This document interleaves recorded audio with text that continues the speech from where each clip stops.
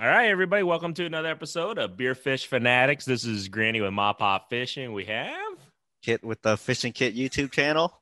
and then today we actually have two special guests. This is the first time I think we had two guests on at once. So this is pretty exciting because this gentleman has been hyped up. Both of them actually been hyped up a little bit by Mr. Jeff Kapeska. That we had on from the Iowa DNR recently. So today, welcome everybody to Andy and Hank Kohler. How are you guys doing today? We're doing great. All right, I'm doing fabulous. Thanks for having us on, guys. Awesome. Yeah, thanks for coming on. Yeah, and they're with Learn to Fish. So we'll dive into that a little bit because I have a lot of questions. It might bore you, but I have a lot daughters. I have 4 daughters that I definitely want to. I've got 2. There you go. You definitely know what it's like to try and get them into fishing. So that's why I want to pick your guys' brains. I'm pretty sure you guys know a lot about that. But so today I actually got, just so everybody knows, Beer Fish Fanatics. We got to drink beer. So today I got Back Pocket. I'm doing something new today. It's called Wake Up Iowa Coffee Stout. So if my wife is watching, she's a huge stout fan. Sucks to be you. I'm drinking your beer, honey. What do you got, Kit?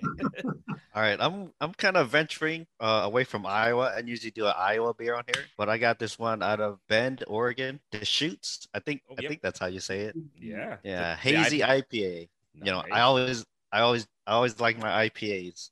I'm doing a little dark because it's winter time about. So what do you guys got over there, gentlemen? I like Kit. I'm an IPA guy, and I've got a Confluence of Des Moines IPA. And honestly, in my travels and beers that I've had, I literally think that the Des Moines IPA from Confluence is my favorite IPA.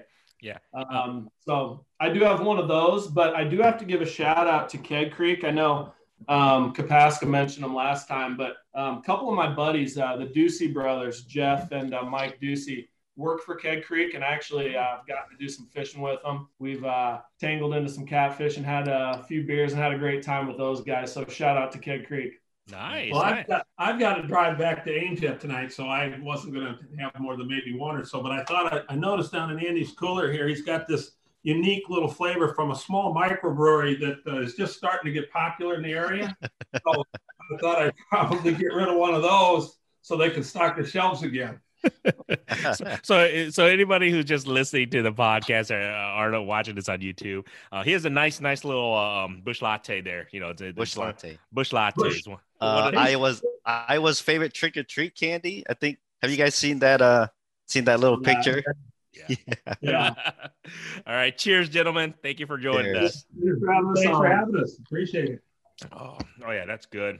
I love me a good stout when it's getting cold and everything. So yeah, definitely. I think the Keg Creek's got some great beer. I think I had that a couple weeks ago. So yeah, definitely give those guys a shout out. Hey, have them give us a call one day. We'd love to talk some beer with them. Definitely. Yeah, sure. No, I'll pass that along. Absolutely. Definitely. So, other than that, like I said, we wanted to get you guys on because we want to hear about the fishing stories, and we want to learn a little bit. We want to get more knowledgeable in regards to fishing, especially around your guys' area. I don't get up there to fish too often, but definitely I think I'm going to go up there a lot more this year in your guys' area, up in the Ames area, at least in Boone area and everything. So, if you don't mind, Hank, can you describe a little bit about okay, so everybody's got to go to Facebook, check out Hank Kohler's Learn to Fish. Is it like a guide service? Do you take people out to go fishing? Can you explain a little bit more? Because I see all the pictures that you post and everything. I was like, that is so cool. But then I see, I'm not sure. So what do you exactly do? I sure appreciate that. Yeah, I can give you the whole lowdown. But first of all, I'd like to mention watching some of Kit's videos and pictures and that. I may get to fish as much as Kit, but I don't think I get to fish better. So I'm going to have to keep learning from him if we ever bump into each other again. I think I've seen you along the river a couple of times, but we never chatted. So we'll get to that happen again. Well, Hank, I'm gonna have to pop his head now because it's like it just got so big on the screen now. Hey, we're sitting in the presence. We're sitting in the presence of the Legend of the North here. That's at the same time, though, I appreciate some of the times that I'm watching what Kit does, and he's being very honest. He's got a good setup. He's doing something that he expects success, but it hasn't happened yet because that happens with all of us all the time with fishing. That's one of the negative things that I think comes out of people that don't fish, that watch the fishing shows. Because on the fishing shows, they don't show the minutes or the hours or the 20 minutes or half hour of nothing happening. They simply show the hook set and the fish, the hook set and the fish. So we're getting back to learn to fish, and I can keep rambling here. I ran into a situation years ago where I decided to take what I love to do, which is a passion of fishing and talking to kids and stuff, and kind of put it into a little LLC called Learn to Fish. And the bottom line is, a lot of times, let's say a child gets to like 9 or 10 years old, like your daughters will be. I think some of them maybe that age yet, or 7 is the oldest right now. She's getting there. Let's say they grow up in a family, maybe a single mom or dad, and the kid all of a sudden comes home from school and says, hey, I'd like to go fishing. Can you take me fishing? Well, the parent may not know where to go, know what to do, or have any of the equipment to do it with. And so I like to cover all those bases, and at a price that families can afford to have a kid or two go along. Or maybe sometimes, like I get people that go to our place up in Minnesota, they can afford to be there for a couple, 3 days instead of just an hour and a half. And what I tell people with that is that you're going to learn to fish. So it's more of an educational thing, not just fishing, but also like the waterfowl, the other wildlife we see. I put together a coloring book that on one page, it'll say that it'll have the fish. You have to try to identify. Next page, will have the waterfowl. And then you turn it over and you've got other birds, or you've got amphibians, reptiles, and they have to pick up trash. There's a page on there for that. So it's kind of a whole eco adventure. A lot of times around here, what we like to do is float either the Boone or the Des Moines River, depending on water levels. And if we go up to Minnesota, of course, we got a number of lakes up there. But it's to get the kids excited, get them outside, get them unplugged for a day. They're not watching the screen. I had a guy much smarter than me years ago that said, Hank, if we don't get the children, the youth of today, excited about the places we like to go to and the things we like to do when we get there, why would they want to protect them when they become our decision makers in the future? You know, if they're making the laws 20 years from now, but they've never even been in a place or camped in a tent or floated in a kayak, why would they want to help those areas? So it's real important, I think, to get the kids involved. That's inspiring, man. I'm not gonna lie. Holy man, that is badass. I love that. No, you're thinking way into the future. Yeah. As you can maybe guess, my childhood was pretty awesome. Yeah. I'm not gonna lie. That was pretty. Wow, man. That's mind blowing. I'm not gonna lie. I'm not faking it at all. That was truly mind blowing. Just your vision of what you're wanting to do, because normal fishermen don't even come close to comprehending what you're doing. So that's pretty cool, man. One of the cool things about the whole, let's say, an afternoon or day's adventure with the kids, if they're young enough to get a kick out of the coloring book, obviously you get to 12, 13 or something, that's no big deal anymore. But the younger ones, if they get a kick out of it, there's a point system. You get so many points for each fish, so many points for each bird, mammal, reptile, if you see a deer, all of that. And then for picking up the trash. So let's say I've got 3 young boys or girls along the shore of Big Creek. You know, we've been bobber fishing. We caught maybe 3 different species, picked up some trash, saw some ducks, geese, and a cardinal or a chickadee or something. So I'll have them go page by page and ask them, add up your score. See what your score is. Because now you can see the wheels turning. They're doing the ciphering, you know, they're coming up with, well, we got 15 on this page, 17 on this. Pretty soon, one of them, the spokesperson, you know, go, Hank, we got 63. New record. As soon as they say the number, no matter what it is, it's always a new record. They just love it. That's awesome. That's pretty awesome. So this service, because when I first kind of heard about what you're doing, I was actually asking Jeff about it. I was like, so is this like a paid guide service? Like, I know it's not your typical, like Kevin Paul, you're like, hey, Kevin, take me out for 4 hours. Here's $400. Put me on some fish. So can you kind of explain about it a little bit more? Yeah. Kit, part of the reason it's more economical, let's use that word, for people isn't just because I'm trying to keep the cost low enough so that 2 or 3 kids can go, because I'll charge them $200 for the day, not per person. That's just for my services and my equipment for the day. But then, like, for instance, if you guys get up to fish with me in Minnesota sometime, and I sure hope you do, you will realize the importance is not the boat you're in, but the water the boat's floating on, because it's going to be just an old 14-foot Lund. You know, it's nothing special, nothing fancy. That's why I don't feel I can charge much for you know, the not the equipment, but the boat that they're in. But I fished that area for so many years, I can put that boat in waters that a lot of people don't know about.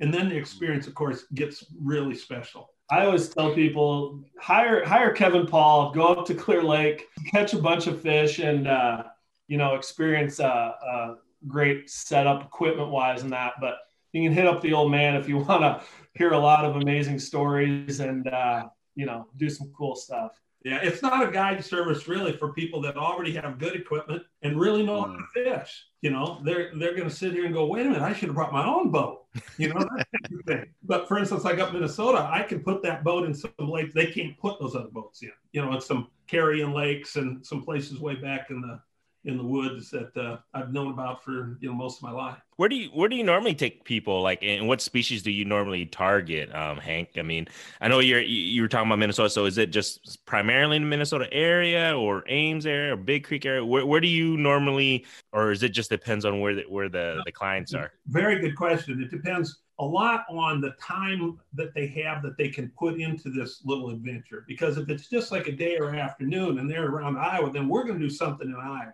My favorite thing to do is, because I have the canoes and the kayak and the little boat, et cetera, is float one of the rivers. Obviously, we have to have the water level correct, to do it safely. And then hopefully if the water level is correct, we can harvest some fish or let fish go or whatever. But I've got a stretch of the Boone that's my absolute favorite. I got a stretch of the Des Moines River where we go just from Fraser down to Waterworks. So we stay up above all the people that are going with, with the is it what, Seven Oaks or whoever. Yeah, the tubing groups. Yeah, so we try to stay away from crowds, especially if it's a weekend. So in Iowa, if somebody calls and says, hey, we got 2 kids, can we do this? Hopefully it's a day that we can do a float on the river. If not, we'll do just some shore fishing or out of my small boat, like at Big Creek or someplace, or Dakins, someplace that they can catch fish. In Minnesota, now from Ames, that's about almost a 6-hour drive there. There's a couple of the places around there, the resorts have some cabins, or there's a couple of hotels people can check into. If we didn't have the COVID, in the past, I've had people, let's say it's just a dad and a son, well, they'll stay right at my cabin with me, and they've got me for the whole day. We go out fishing, before sunrise, fish for about 3 or 4 hours. We come back, I cook them up breakfast, we take a little nap, and then we hit it all the way until dark again. And we'll fish 3 different lakes in one day, and the next day, 3 different lakes. So if you're up there for 3 days, I'll take you to 9 different lakes. And we will target largemouth bass and northerns mostly, crappies and bluegills, so we have a big fish fry.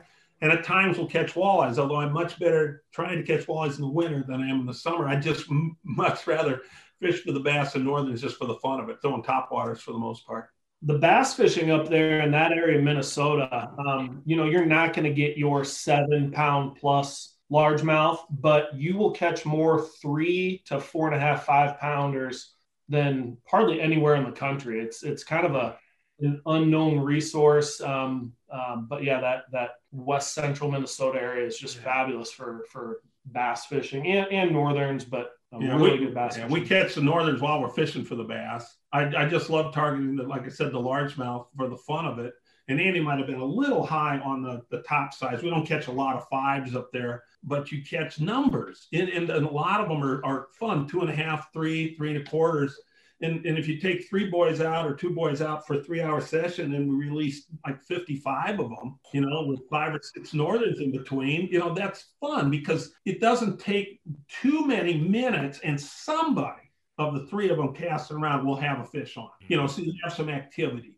Very seldom do you have long downtimes. So that's what's fun. Gotcha. Is there a specific age, like minimum you would recommend to go? I guess recommend, I'd have to say it'd be nice if they're like 9 to 10 or above. Okay. Although if, let's say, a parent and says, and they're going to take just one child and they'll go with, So now I don't have to worry about the concern of, how they're acting. Parenting. Yeah, parenting. I can just talk about fishing and hopefully show them how to catch fish. And I take the fish off and do all that for them so nobody gets boogered up and stuff.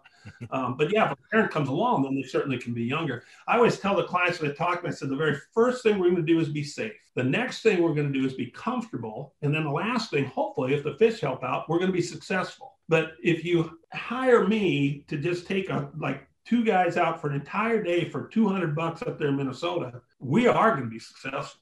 We're going to get like I said, it certainly isn't the boat. The equipment's the same as other people. It's the water that we go to that helps. Definitely going to have to get the kids once they get a little bit older, because right now they're 7, 5, 3, and 9 months. So I'm a little You got a whole basketball team, don't you? almost. That's what everybody keeps saying. All my buddies like, dude, come on, one more, man. You can do it. I'm like, I think I'm good, guys. I'm sorry, man.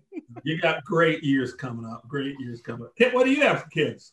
0 and 0. I'm still. Kit, you got some great years coming up. I got one kid right here. Yeah. Hank, I've always heard you're a great storyteller, but there's one story that I want to know about you. I heard Did something. Pascal tell you? A little bit. He kind of, I think he called you Legend of the North, and he told me about this little book called The Water Goes North by Dennis Weidman. Is that correct? So in this book, so there's a couple brothers, I think a couple of their friends, they canoe from Minnesota to the Hudson Bay, looking at polar bears and seeing all this sorts of wildlife. And then when I found out it was you, I was like, whoa. I was like, what? That's crazy. Yeah, can you talk about that a little bit more? Like, because I think you were working at you're managing a Happy Joe's, if I'm not correct. Yeah, absolutely. Yeah. And then, I'll just let you take it from here. Well, I appreciate that. In fact, Andy told me to bring this along as a prop. If you can see that, that's the book that Denny wrote. Nice. This Water Goes North. So everybody who's listening to this, Hank just put up a book. It's called This Water Goes North. Check it out, guys. Yeah. Cool little story about that book. One time I was going up to a wedding in Northwest Iowa, and I checked into a hotel, and that book was laying on the coffee table there at the hotel. And I said, gee, that's a really cool book. And the lady at the desk, she goes, I suppose you know something about that. Like, are you in that canoe? And I said, no, I took the picture. I was in the other canoe. But anyhow, the history goes like this. So I'm growing up on a farm in Northwest Iowa when I was a kid. We had 1 week's vacation. Dad would take us up to Otter Tail County, Minnesota, the week just before school started. And so I'm up there probably about 13 years old or something one time, and it's just pouring on us. But of course, we're still out fishing because that's the only week we have to fish. And he was going to check to see how smart his little kid was. Which, he goes, Henry, do you know where this water that's falling on us will finally end up? Well, I think I was in 5th grade. And if you guys can remember, you're young enough. And when you're in 5th grade, you pretty much know it all. I mean, I was sure I knew almost everything. So proudly, I said, hey, this is going to get into the Mississippi River and go all the way to the Gulf of Mexico. And he just sat there and said, no, it doesn't. He said, this water goes north. And it does. It flows into the Otter Tail River system, which then becomes the Red River of the North, which is the border between Minnesota and North Dakota. It flows all the way north then into Manitoba, flows through the city of Winnipeg, dumps into Lake Winnipeg, 350 miles north of that. Then it comes out of Lake Winnipeg in either the Nelson, well, right then it is the Nelson River, and rushes up to the bay 400 miles from there. Well, we took and did that route, the old fur trading route. We started in the Mississippi watershed, got into the Otter Tail River, got into the Red River of the North, went up through Canada, up into Lake Winnipeg, 17-foot canoes, 4 farm boys from Iowa, and we're going across a lake that's 300 and some miles long and at times 80 miles wide. Now that kind of gets your hair up a little. Well, I had hair back then, but this kind of goofy. And then at the end, like I said, the Nelson River flows out, goes past a place called Norway House. And then we got off of the Nelson River right away and went actually upstream through some marshland for a while to get on a river called the Ishimamish, which then goes over a kind of a historical spot for the First Nation people up there called the Painted Stone. And on the other side, the Hayes River starts, and it flows all the way up to the bay. So that's the route we took. The Nelson River gets too big and powerful, and they have some hydro dams on it. So we got in a little bit smaller water. And at the very end, you're at a place called York Factory, which is along Hudson Bay in Manitoba, northern Manitoba. And it was the very first outpost that the Hudson Bay Company over in Great Britain or England at the time built in North America. So that was when the fur trades really were rocking and rolling, where all the beaver pelts were trying to come out of, northern Minnesota or Wisconsin, wherever, Manitoba, Ontario. They all ended up at York Factory to get shipped over to Europe. How long was this trip? It took us 70 days. But we didn't know how long it would be. I mean, we didn't know. In fact, we decided to leave, we left on May 8th, which was really cold yet for that place in Minnesota, but we had no idea for sure how long it'd take. And we thought, it'd be a lot better to be cold at the beginning of the trip. We're in civilization. I mean, we could stop someplace, go get a pizza and a beer, or we didn't want to have it take so long. We get up there at the end and it gets cold at the end, because that wouldn't have been good. So that's what we did. How many hours a day were you, on average, were you paddling? Because dude, 70 days is a long, long time. That's a great question. But first of all, let me say, we kind of broke it down. The trip can be broken down into 3 separate areas. The first part is the Otter Tail River and the Red River. Now we're going down a river, very similar, Kip, to like the Des Moines River or something.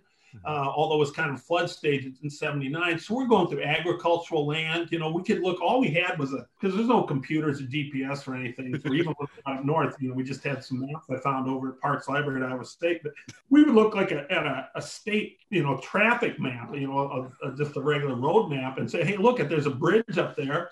And only 2 miles down the road is the town of Neilsville. Let's stop there and camp and walk into town and see if there's a bar or something. So those days we would paddle from like 9 in the morning until 7 at night. You ask a farmer if we'll set up a tent or just set up a tent. Then we go find some place, or we cook hot dogs or macaroni and cheese or whatever. We're still in civilization, so we could go to a bar if there was one around, or we just go get some milk and bacon and eggs, because we had a cooler in there. We could still keep things refrigerated. So that's the first third of the trip to get you into Lake Winnipeg. Now, Lake Winnipeg, you got all of that distance with nothing except maybe, at Barons River and Princess Harbor, we could get some supplies if we needed to, but basically there's nothing around there. And it's so scary to be on such big water that we told ourselves that we are going to paddle anytime we can, because that's the one part of the trip that could have stopped the trip. If the weather really got to us, we couldn't have kept going in those small vessels on such big water. And I'd actually taught myself how to use a compass to not just say, hey, there's north or south, but to look at a map and set a bearing going on, exactly the reading we need to follow, so that there are times, instead of following real close to the shore, we'd look at a bay, and I had on the map that if we go at this compass bearing, we'll get to that other side after like 6 miles, and it's 2 miles inland. So we would make kind of educated guesses on the safety of whether we should try to cut that bay or follow the shoreline, because we follow the shorelines all the time and it'd take almost forever. So on those days, and we had a bet that I said I thought we could canoe that in 10 days. And as far as we know, nobody's ever done that in that period of time. But we were pretty, let's say, motivated, so to speak, to try to get off that lake. And Denny, the guy that wrote the book, he said, no, there's no way we can do that. Well, we were completely weathered in 1.5 days, but we left from that very start, the delta of the Red River, to the Nelson River, and we got there in exactly 10 days. So we actually canoed it in just 8.5 days. Wow. And on those days, though, when it was calm, as soon as the first person woke up and you realize, okay, it's light enough to go, which then, of course, is like 4:30 in the morning that far north. We'd eat a little oatmeal or maybe some pancakes quick, and we jump in those canoes, and we would go 14, 15 hours. Gee. You're looking at beautiful scenery. You got friends with you, but after a while, you're just beat and you're hungry, because, we didn't have back then, we didn't have the kind of stuff where you just stop, okay, quick, we eat something. We would have had to cook a fire or get a fire going and cook something like that. So we waited until that night. We filled this great big kettle full of rice and macaroni and cheese and whatever, just fill it full of stuff and then eat all that and fall asleep for about 6 hours and do it again. So I've told people, every once in a while you run into somebody and go, oh, geez, I've tried to diet. I exercise, I eat right. I don't lose any weight. While they exercise for 25 minutes every third day or something, I tell them, if you want to lose weight, try a moderate, repetitive exercise for 14 hours a day for 10 days. You'll lose all the weight you want. And then from there on, getting back to how the rest of it was, now we got this 400 miles of pristine Manitoba wilderness with fabulous fishing for walleyes and northern pike. So we went slower to enjoy it. In fact, a couple places we stopped for 3 days in a row just because it was, why leave? It was beautiful. One of the things that I always think is fascinating about that trip is the equipment they had, and just how heavy and it wasn't anything like what we would utilize today, or even, to go down the Des Moines River for a weekend. all the way from your canoe to your paddle to your tent to your cooler, everything they used. Growing up, I canoed around the Boone River and the Des Moines River as a kid with that same canoe that they took all the way to Hudson Bay. I mean, that thing out of the same place in the kettle. We used the same place. But that canoe is so heavy, and the equipment that they brought along was so heavy. And we didn't have to portage too much, though. The biggest portage was the very first day, going from the Mississippi watershed over to the Otter Tail watershed by Portage Lake. That's about 1.5 miles. Then we had another one that long up about Robinson Lake. I'm not gonna like it. We whine and complain when we go for like 3 hours on a pond or on a lake and we're kayaking. We're like, man, we're going against the wind. It sucks. You just totally put us in our spots right now. We're spoiled. That's why. Yeah. Another cool thing that we had on the trip, besides the adventure and the scenery and the wildlife, and of course the fishing was fabulous, because those last 400 miles, we ate fish usually twice a day, because once we got on Lake Winnipeg, we didn't have a cooler anymore, and they didn't have the really neat freeze-dried foods and stuff that we have. But so it was mostly noodle dishes and rice dishes and pancakes and popcorn and then fish. So a special meal would be when we'd specify, this is just going to be walleyes. That's a bigger meal than just, okay, whatever we catch, we're eating right away. But we met some fabulous people. We met some people along the way that, along the places that we camped that, we remember somewhat.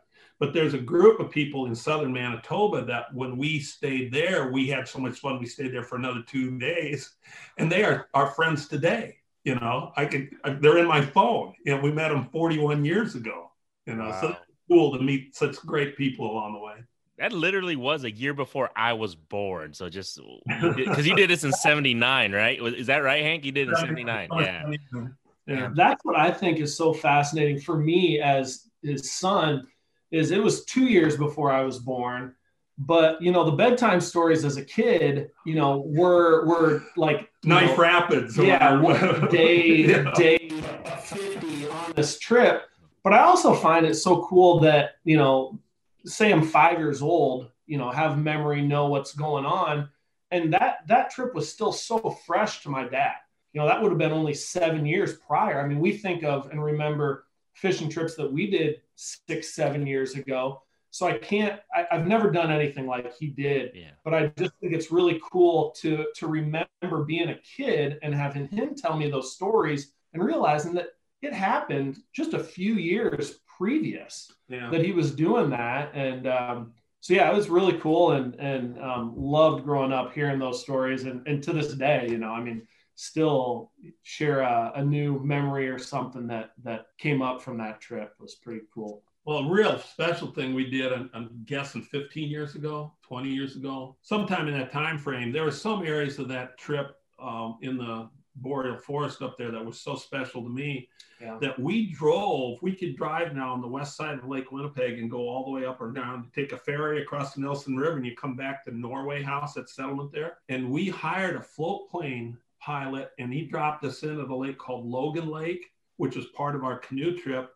And for about 7 days, we went from Logan Lake to Windy Lake. We went through a place called Wapanapanis Falls. We were at what we had named Dragonfly Rock and got to Oxford Lake, and then the plane picked us up. Some of my most favorite places that we camped and fished and got to visit on that trip, I got to share with my son again years later. Went to the same place. It was so cool. We were in an area, and this is 20 years after the trip. No, later than 25 years after the trip, but we're in an area that we might not be within 20 miles of anyone.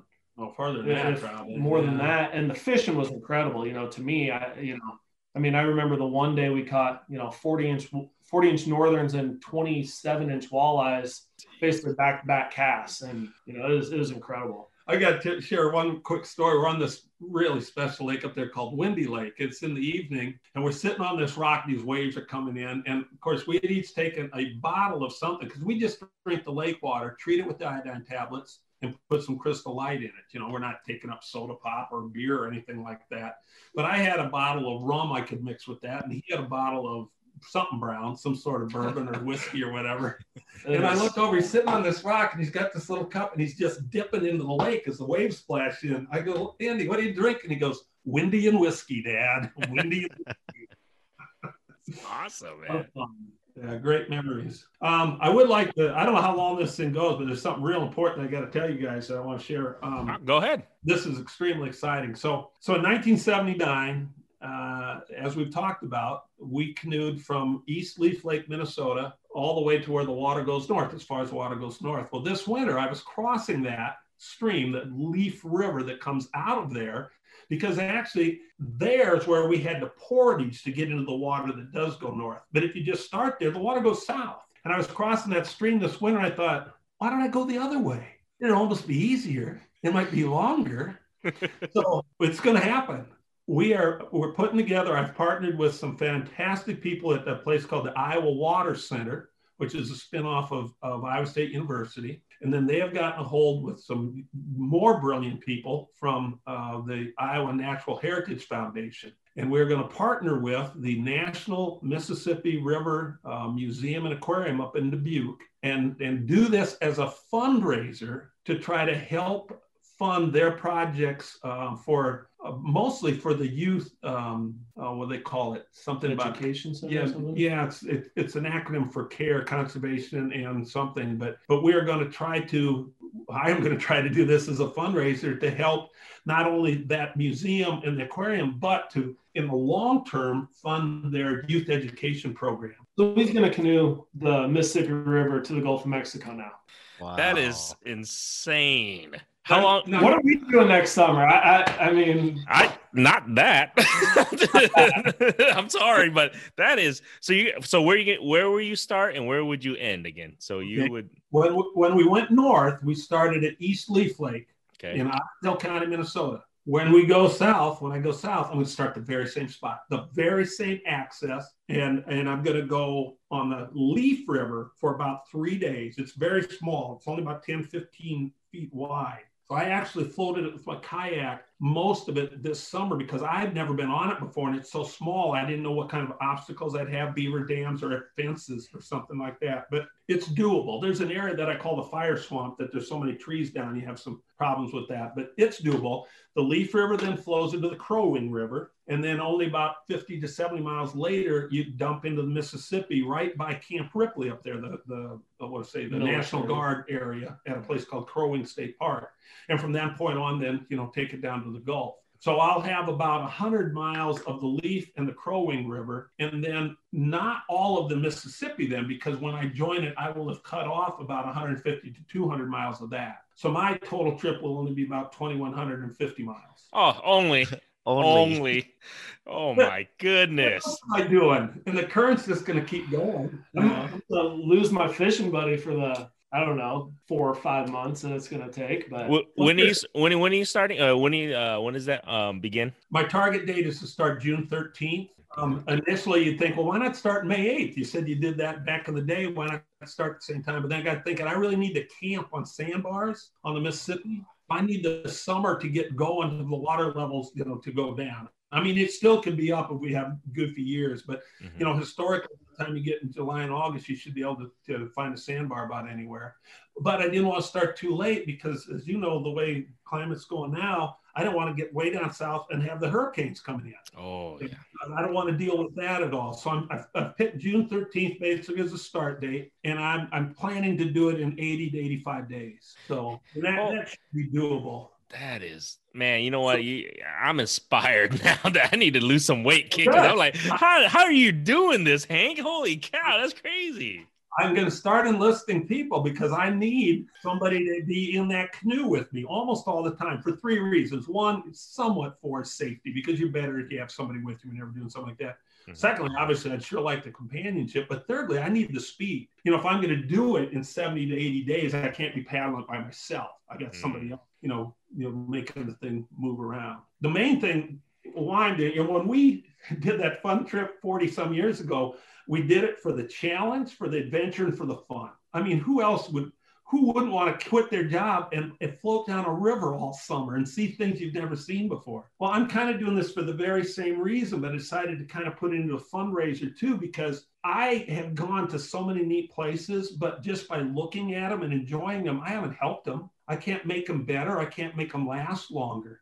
But there are people out there that their whole life's work, their energy, their intellect is to help places like that. So what I think I'm going to try to do is do something so unique that people hopefully want to help fund the people that know how to help. In other words, I will help the ones that actually do the help, the people that have the intellect, that have the resources, that have the know-how to say, hey, yeah, this is what we can do. This will be better. And then to teach the kids so that in the future, that'll keep continuing. So I think it's going to be a really cool thing to do. And the people up at that museum and aquarium up there with their youth projects and that, they're really excited too. And that trip's going to go by 10 different states. And all of these states have entities that are doing that, trying to teach. Let us know, because what we can do, Kit, though, we can keep tabs on you weekly, because we do our podcasts weekly.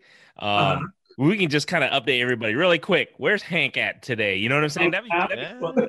Well, these people that you see, I think I know how to float down a river and camp on a sandbar. Okay, I know I'm not an expert at hardly anything, but I know I have no expertise in fundraising and that. But these people do. So they're going to have me with like a GoPro and a Twitter account or all kinds of things. I may be. Look at Andy. So people listen to Andy's like, oh boy.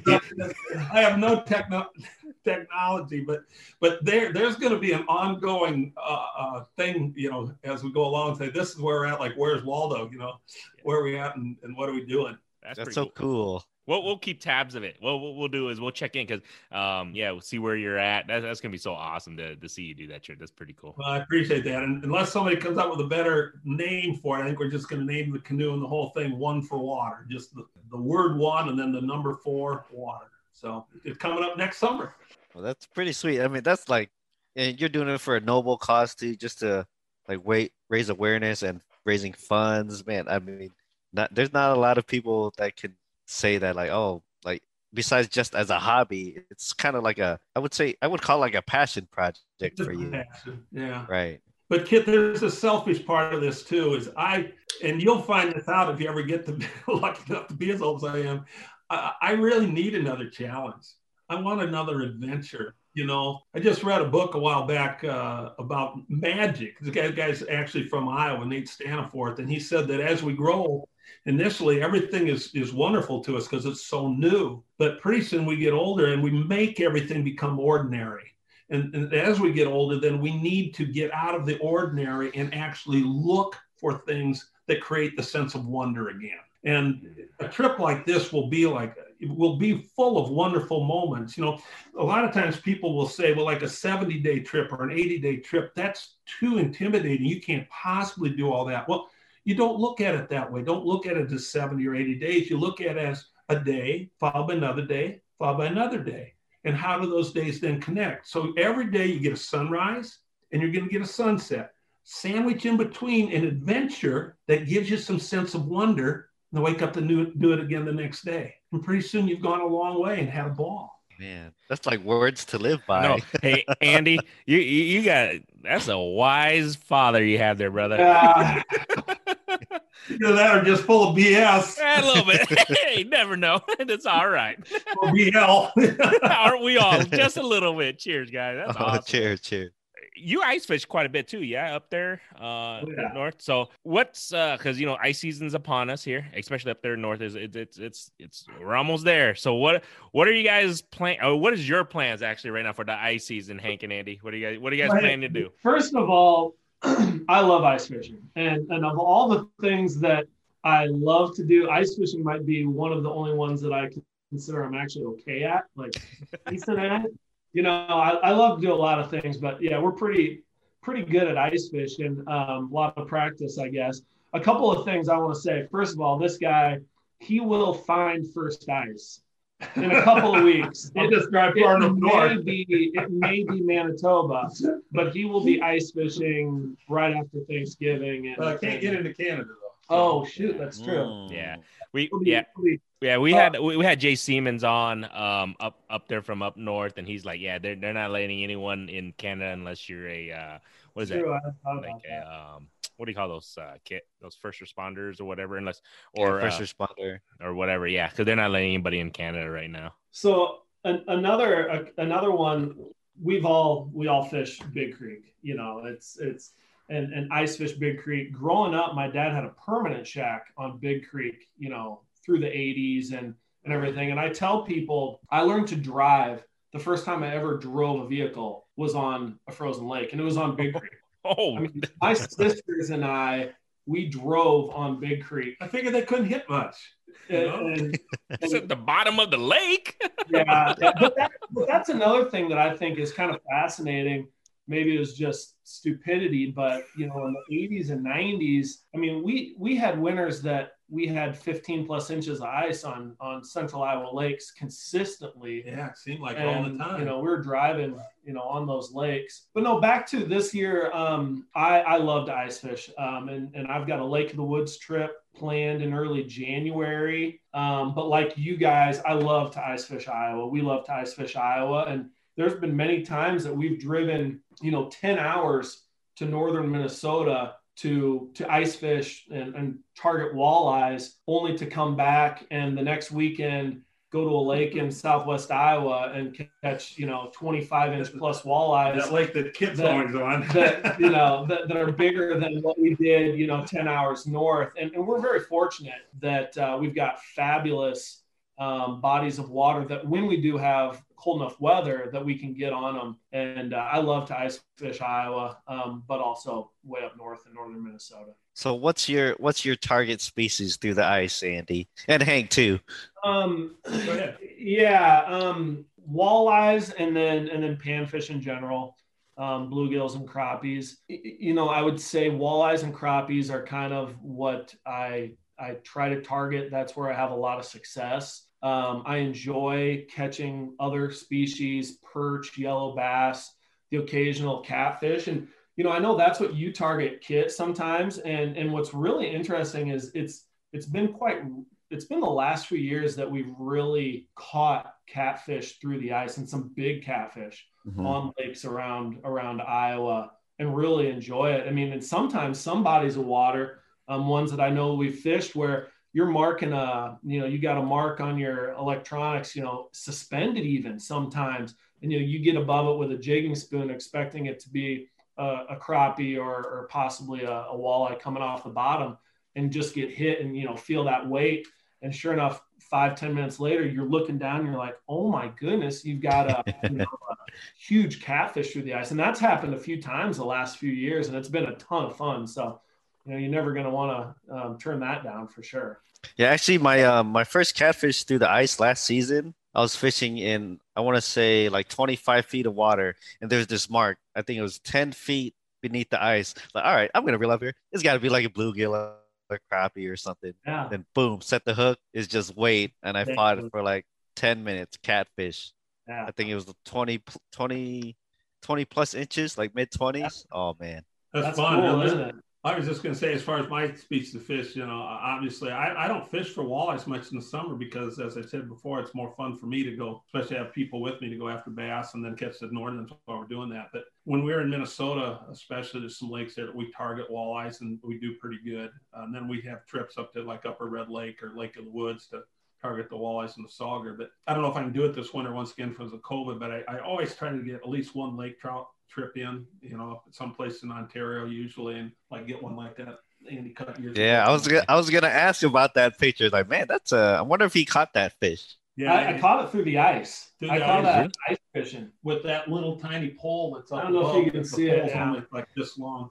I happened to, when he first hooked it, I was cooking up breakfast. We're staying in a portable shack, but we have it rigged up. We can sleep out in, we camp out in them when we go places. We're on an arm of Lake of the Woods and fishing for walleyes. He was in 67 feet of water. He was a salted minnow on a real small jig. And I heard in his voice, he goes, "Dad, I got a bigger fish." And I'm frying up breakfast in the shack. I'm thinking, good. You know, his voice comes in, he goes, "Dad, I got a bigger fish." And so smartly, I turned the burner off and I looked at my clock, and he got that 35 minutes later. Wow. And it was big enough that most of the time we'd let something go, but the whole deal about it with the light tick, it was 8-pound test. And the way he fought it and the times we thought we maybe lost and everything, I just said, kid, we're going to put that on the wall. So, yeah, that's the only fish that I've kept like that.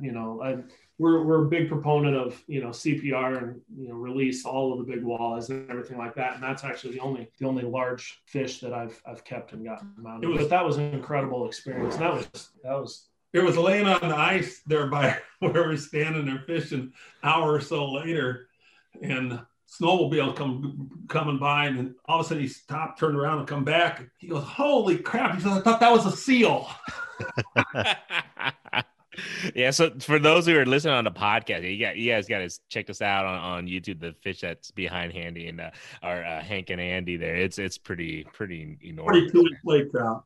Yeah, actually, on our way back, I didn't know where I was going to get it mounted. We actually stopped in Cabela's in Owatonna and dropped it off. And the mount, they called us a little bit later, and they asked if they could put it up and display it for a few months. And they did. It was actually on display in Cabela's for a few months before I actually got to pick it up, but they took a little bit off the total. So it was a win-win. We gotta get Fishing Kit on, because so last year Fishing Kit's we had a mission, because he went with me and my family. We actually drove all the way to Colorado, because I have a lot of family in Colorado, and they told us, oh, Lakers are easy. All right. So because Fishing Kit has never caught a lake trout through the ice, and we went there. And my brother-in-laws, they took us to some, we call it, what was it? The hike of death. The hike of death. Yeah. Yes. So, because, they don't have no snowmobiles or anything. That would have been, trust me, that would have been so much more convenient, but they didn't have that. So we actually, it's literally like down a mountain. So we would literally hike with all our gear down a mountain to go find these lake trout. And I think Kit was, he struggled that day. Oh man, that day. So like lake trout, I've always heard about them. I've watched videos like, man, it was one of my bucket fish lists. So okay, I'm gonna go to Denver. These guys say lake trout's so easy. We're gonna go over the mountains. It's gonna be beautiful. We get there, gotta walk down a mountain. I think we spent I want to say 6 hours out there. I caught two. Wait. No, I got skunked that day. Skunked the first day. And then we had to walk back up the mountain, and I got footage of it, and we're dying. Like, we couldn't breathe. And then they were talking about, oh yeah, there's a boat ramp on the other side. We just park and walk in. I was like, right? That's exactly, we're like, no, you guys gotta be kidding me. He go, but this is the most direct route to where the spot is for the fish. We're like, because you keep in mind, we're coming from Iowa, where they're mile high, so they're used to the air, and then they take us up into the mountains, so it's like literally probably almost 2 miles higher. It's just, so me and Kit here, we're just like huffing and puffing. We're like, man, this is just horrendous. And then get skunked. Oh my God, it was rough. That was rough. Yeah, the lake trout is a monkey that's been on my back. I did end up catching like 2 little ones, but I'm looking for one of those on the wall there. Yeah, those are harder to catch, but a lot of times places we go, we get like the 4 to 10 pounders, and 8 or 9 pound lake, or you sit there. Usually we're just jigging like white tube jigs or something. Usually jigging, the white tube jig seems to work better than anything, and you sit there and you jig and you jig and you jig and you pretty after 45 minutes, so you go, why am I doing this? About that time, one of those donkeys hits you, and you watch your line disappear, and you go, that's why I'm doing this. This is pretty cool, Yeah. The ones that I caught were 2 pounds, if even that. And the crazy thing was, because my brother-in-laws and their friends are just like, this is rare. This never happens. We never get skunked like this or this struggle. We're like, yeah, right. They go, yeah. It never struggled. It just, for some reason, they go, it must have been the bad juju you guys brought from Iowa, man. That's what they were saying. So we're just like, hey, I was just trying to get Kit on a nice lake trout, because I thought it was easy too, because every time I went there, I was able to catch some, and then all of a sudden, for some reason, that trip we just struggled. And hopefully this year we can try and get him on a better lake trout adventure this year. Hopefully we'll see what COVID how COVID goes first. Yeah. Now, hopefully, a year from now, after everybody's been vaccinated and everything, it'll get almost back to what I don't know if you can say normal again, but what we hope to be able to do as far as our travel and that.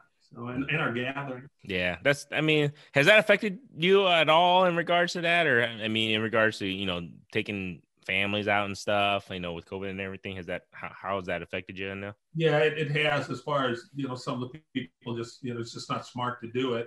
And then, like I said, too, like I just had a group of 3 really nice young boys. They're from Grimes, actually. And they came up to the place in Minnesota last month, but of course, I didn't have them stay with me. So then they their mom and them, they had to find another accommodation in that because it just wouldn't have been safe, Mm-hmm. So those 3 boys, they have a YouTube channel, don't they? I think I know who they are. Do.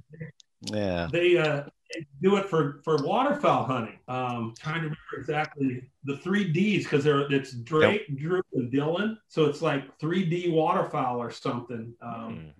Yeah, they were showing me pictures. They shoot better than I do. I can guarantee you that.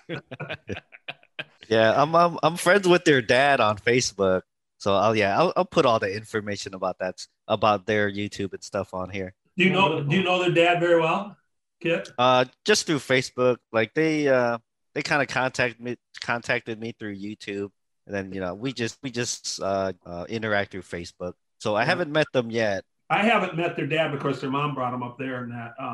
But as I told her, so their ages were, if I get this right, like 14, 11, and 9 or something right in that age. You could not have asked for more enthusiastic, appreciative, just the nicest young men to spend some time in the boat with. They were just wonderful to be around. It was really cool. I got more out of it than they did, maybe. I wanted to ask you, because I know you've been through a lot of just adventures and everything and fishing and everything. Hey, I want to know what's if not the one, but maybe the top 3 craziest thing you've seen while you're throughout your whole fishing life. Like, could you name maybe, I know it'd be hard to pinpoint one, maybe 2 or 3, like craziest things, like, nobody's ever going to see this again, but this is something that stuck with you. Okay. 2 things. These are you always hear fishing stories, but there's a couple of these that I really normally don't tell people because they don't believe them. So why would you tell them? All right. On Lake of the Woods, we're out at Garden Reef about 4 years ago, and this is an April trip then, so it's really nice out, but the ice, of course, is still so thick. One of my brothers, unfortunately, he's passed away a couple of years ago, but he was fishing next to me, and he's trying to jig up this walleye, and he's using a little teardrop thing with a minnow head on it, and all of a sudden he goes, good, I got one. He says, this is probably going to be a good eater. And he's starting to reel it up. He goes, oh, son of a gun, it got off. And he brings up his teardrop that's still there, and he's got hooked to his teardrop a brand new sonar, red and white, that hadn't been there before. Obviously was stuck in the mouth of either the walleye or sauger he had on. What? I tell you, it's hard to tell people this and have them believe it. But he didn't get the fish, but brought up another lure.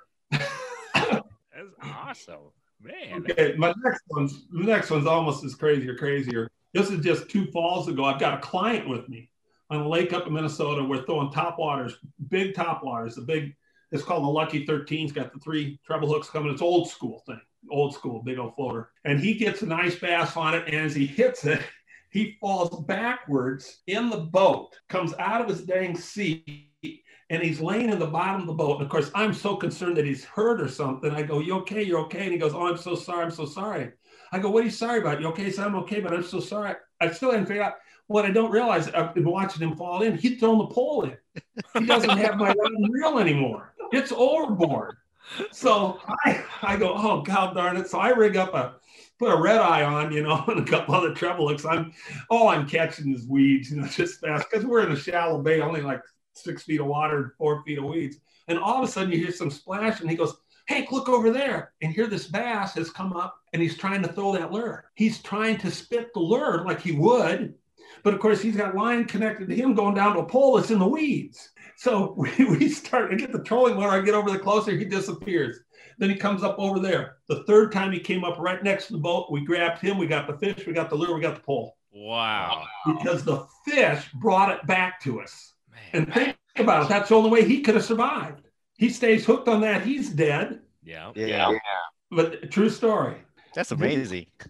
One time you hooked your a lure in the back of your head in Costa Rica, and the guide didn't want to cut it out, but you didn't want to stop fishing, so you had him just cut the line, and you kept on fishing that day with a lure stuck to the back of your head, bleeding all over. Yeah, but oh, you forgot about that one? No, we were down there on a tarpon trip, but one of the afternoons, the guy's name is Speedy, really nice guy with broken English. He's taking us upriver. Now we're fishing light tackle for all kinds of things. You know, we're catching stuff I've never seen before, except like in National Geographic. As you guys probably know, if you got a real light pole and a little heavier lure than you should, and you look, I'm going to make that cast way out there. What you don't know is a whip in that pole. And I stuck that lure back right in the back of my head. Oh. And so now it's stuck in there. But, you know, we're way upriver. We're having fun. So he actually took, I said, Speedy, I said, cut that out of my head. He go, oh, no, boss. No. That's not for me. Not for me. And I said, well, take your cutters and at least cut the hook off the lure. But I said, leave a chunk of that hook so that somebody else can kind of get it out of there. So, yeah, he cut the lure off and left a chunk in my head. And then we got back to the place and had a few rums and pineapple juice or whatever and let the guy cut the thing off the top of my head. Oh boy, Hank. Holy cow, man. That is insane. You're a true fisherman. Yeah. Have you guys stuck a lure in your head? I never have. I've done it twice. I was just wondering. Oh boy. I knock on wood. I have not I had my buddy, because I told Fishing Kit this before, but I had my buddy had a hook went right underneath his nail all the way up halfway through. Yeah, that was about the most insane thing, and it was just me and him, and I had to be the one to pull it out. So it was even he was in pain. I'm not gonna lie, I was in pain with him because I was like, he was like, dude, you got to pull it out. I go, why me? I was just like at that moment, but we luckily. It was just one of those like, please don't pull out his nail. Please don't pull out his nail. And I yanked it, and luckily it came out clean. So it was. Do you guys know what they call the pop and pull method? Like you got to hook, it's the barbs down in there. So you take some real strong fishing line and you get that right along the skin next to that barb. And while you're going to pull it, the other guy or somebody else pushes down on that hook. So if you push down hard at the same time you pull, it releases a barb and it pulls out. It actually works really good. I think there's probably, I don't know, there's YouTube videos, and I don't know who's going to have yeah, I know. Who's going to want to, hey, let me show you this pop and pull. I bring that up is I'd read an article about how it works, but the first time I did it was on Kapaska. Oh. Jeff and I were floating down the Boone River, and he stuck a rooster tail into his arm somehow. He had plenty of general anesthesia. So he was in pretty good shape as far as I said, you pushed down and I pulled, the thing popped right back out. Worked great. Hopefully we don't have to ever do that, Kit. Oh man, I feel like it's a matter of time, man. Like, I think I've been lucky so far, but it's coming. I know it's coming. I'm not looking forward to it. Well, if you would be up in the areas that we fish where you're releasing a lot of northern pike in a day, it's inevitable. Because the way they flop around and stuff, it's just, and you can't lip them, you're staying away from the mouth, but you're trying to stay away from the hooks. Whenever I get in an area that we actually start catching quite a few northerns, and we'll put the crankbaits and other stuff away and just use like spinner baits, because now you're only dealing with the one hook. It makes things a lot easier, better for you and the fish. Do you got anything else for that? Man, this is so, I kind of want to keep them a little bit longer, but I don't want to keep them too late, Kit. What else do you got for Andy and Hank, dude? Actually, I was kind of curious about your relationship with Jeff, because he was actually the one that reached out to me. He's like, hey, you got to get Hank on. He's my best friend, Legend of the North. He was just talking you up. I mean, you're obviously a good friend of his. Yeah, we actually met years ago. We playing basketball back when I used to still play basketball, and of course he was much younger. He would set really good screens, and hopefully I'd make the shot. But I tell you what, he's a big boy. But we had the same kind of passions for sports, basketball, and softball. But then we found out we both love to fish, and we don't mind drinking a few beers. And so he has spent, with his daughters, almost as much time at our cabin up in Minnesota as I get to in the summer. He'll just go, because he's helped do some things up there for us, help fix it up. And he's kind of like almost invested in it too. So yeah, it's good to have intelligent, smart, strong friends, you know. So, some of the times the places we go, I couldn't get there if it wasn't for a big guy like him or Andy. So and Jeff's brother Jim is one of my best friends, Jim Capacity. And I'm great friends with Jeff too, and always love to have a few beers and try to get some secrets out of him, and poke him about the survey,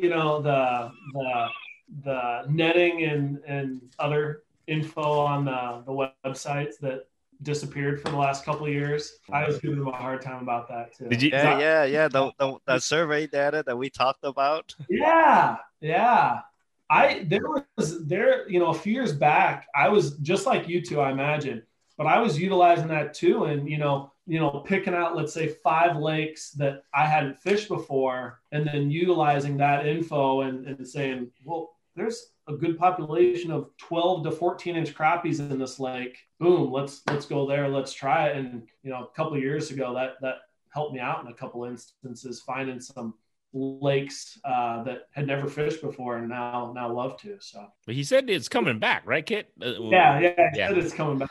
Well, he promised us. He said, yeah, it's coming back. That's what he said. Well, you guys know him now. You can just call him and ask him. Very true. I like that, Hank. That is true. He is a good guy to know if you're a fisherman. That's for sure. Oh, it's true. I love that podcast that you guys did with him, because I was, I wanted to ask the same questions you were, and I appreciated the info that he provided and stuff. And you're right, he's very, very smart and great understanding of the, obviously the resources. We talked to him. We're like, yeah, we got to have you on more often, because it's just like, at least for Central Iowans and even, people from out of state, because we have so many people that come from Minnesota, Wisconsin, Illinois, and just the amount of knowledge and the stuff that he drops on us in regards to, DNR and just information about fish and water. It's just, like I said, man, I was mind blown. And just to have that, if you're a true fisherman, if you really want to, take your game to the next level, to have that information is priceless. Yeah. And he knows a lot about craft beers too. Yeah. I can't believe he drank a Crowler 32-ounce beer of Imperial Stout, like a 10% beer. I was like, man, this guy's a beast. So my dad's got to tell you guys about their old school back in the day, ice fishing and having a couple of beers, the old Bob. Yeah. Jeff Kapasca was a part of a lot of those. This is before I was old enough to partake. But I owned a Happy Joe's franchise in Ames, and so that it didn't make me a lot of money, but I'm doing my own schedule. I'm the boss, so I could schedule myself to have fun here and have fun there. And of course, I'd take noons off to go play basketball, run into Jeff there, and I had an old ice shack set up on Hickory Grove or Big Creek or whatever, and I'd say, hey, I got to work till like 7. Well, usually I'd cut that down to about 6:15. And I called Jeff and said, come pick me up because we'll fill up 2 Bobs. Well, Bobs were buckets of beer, and they were like the 3-gallon things that we got our cherry filling in, the topping that we put in our dessert pizzas. So while I'm tidying up and doing some book work, we just put that bucket underneath the spigot there at the tap at the restaurant, and the help knew to watch it. Once it got about this far to the top, put a lid on it, put the other one under there.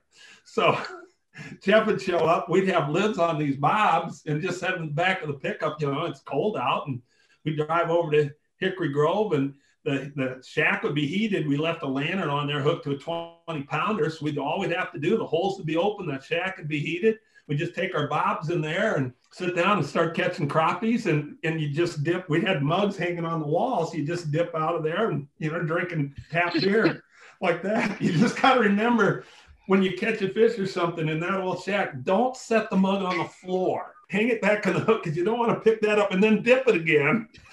The stuff that's on the bottom of the mug now. Pictures of Jeff back in the day with the Bobs. Ingenious idea, man. I love it. I got to tell you something real quick about that, because I don't even know if Andy knows this, but that ice shack in 1985, I made it out of chunks of plywood that I found in our basement, and then I put a great big tarp over it. So it's had 3 sides, and then the top and the one side was just a tarp. And you'd go in and out by lifting the tarp. You'd sit down with these little chairs. It was only this high, so you couldn't stand in it. But once you're sitting in a chair, it was perfect. And since it was low, then it didn't take much to heat it. And it was just a tradition to be on the lakes around here, Hickory Grove, Big Creek, Don Wins, whatever, for literally decades. Well, I wrote a story about that. A lot of it, there's pictures of Jeff in there and stuff like that. Well, the next March's issue of Iowa Outdoors is going to have that story in there. And so if they put the right pictures in there, you're going to get to see that old ice shack and your buddy Jeff sitting in there.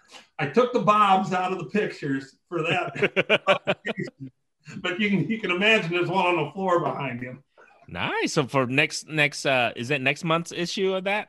Next March. Next March? Have, I think 3 or 4 issues coming out. That's what, okay. We'll have to grab that. I want to take a look at that. That'll be awesome, man. That's so cool. All right, Kate, we gotta do that. That's a bucket of beer. I love that. And then just well, it might be bad for us because we're not 6'7", 300 pounds like Jeff. Exactly. That helps. That helps a little bit, right? That's why he can drive home. Right. He probably just hold that bucket in his hand. Oh boy, it's so funny. Good memory. But this has been awesome, man. Anything else, Kit? That's a great question. Okay. Before we wrap things up today, Andy and Hank, if people want to get a hold of you, you just want to throw out your social media out there, Facebook, and if they want to utilize your services, you can throw out your information for that. And what does Hank's Learn to Fish have in store in the future? Well, in the future, I won't be around next summer. I'm going to be trying to raise money for the youth education programs up at the National Mississippi River Museum. So I actually already have some bookings of some friends and some people I don't know for ice fishing this winter up in Minnesota. But once it comes spring, instead of booking some of those other trips, I'll be gone. But I will be enlisting people to help me paddle. So keeping that in mind. Okay. I don't have a business, but I really love to fish. So anybody can get a hold of me, and I'll try to get out and go fishing and share some secrets and try to steal some of yours. That's always fun. So I want to thank you guys for having us. Thank you very much. Anytime I can sit around and tell some of those stories, it's kind of like you relive them as you tell them. And it just makes you feel good inside. It's really cool. Definitely love it. I mean, thank you guys for actually being a part of this and just, sharing your knowledge, sharing your stories. Because to me, and I think to anybody who listens to this and watches this, it's just something in their, it's like reading a book. When you tell your stories, or when anybody else we have on our podcast, they tell their stories. I think when people are listening on the other end, it's like they're reading a book and just, imagining what you went through on your journey and all that stuff. So I think I appreciate that. So, what you do, because I'm excited just to hear what you went through. I'm going to go definitely read that book and just kind of learn a little bit more. That's good. Yeah. And it's going to be awesome. I think getting kids into fishing, and I think what you're doing, your vision and everything of teaching the new generation to appreciate everything is amazing. To have somebody like that in the world, it's a good feeling. So just Andy, you got a great man there, brother. I'm gonna let you know that. Right now. Yeah, I definitely appreciate it, and we'll definitely have you guys on again. I mean, when you guys get a chance, because I definitely want to get you on before, maybe before you go on your trip, if you can, Hank, if you have some time. If not, no big deal. But we're definitely gonna keep track of you on that. Fishing Kit will definitely put in all your guys' links that the follow up on you on Facebook and everything.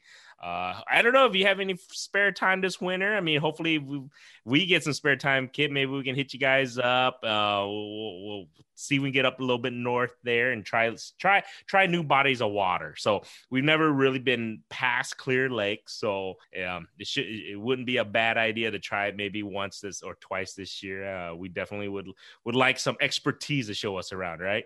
Yeah, I think some of those lakes, we get rid of this COVID thing. Yeah. I got a couple places to share too, so we could trade some secret spots. Yeah, we definitely do. I know. All right. So other than that, guys, thank you so much for joining us. And then, like I said, till next time, Thank you. Thank you. Appreciate Really it. appreciate it, guys. Thank you.